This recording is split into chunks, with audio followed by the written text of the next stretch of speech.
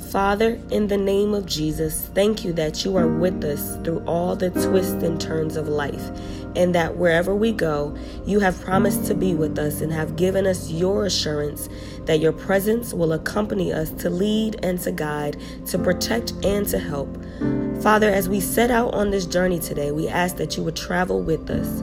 Keep us alert to the difficulties and dangers that we may encounter along the way and undertake.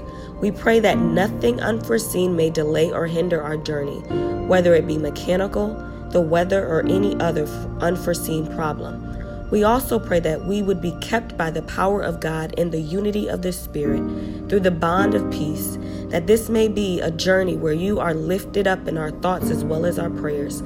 Thank you, Lord, that in all things we may come to you and offer our prayers and petitions to you, knowing that you hear and answer all your children. Thank you.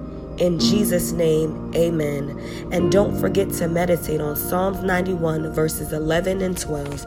Have a blessed day.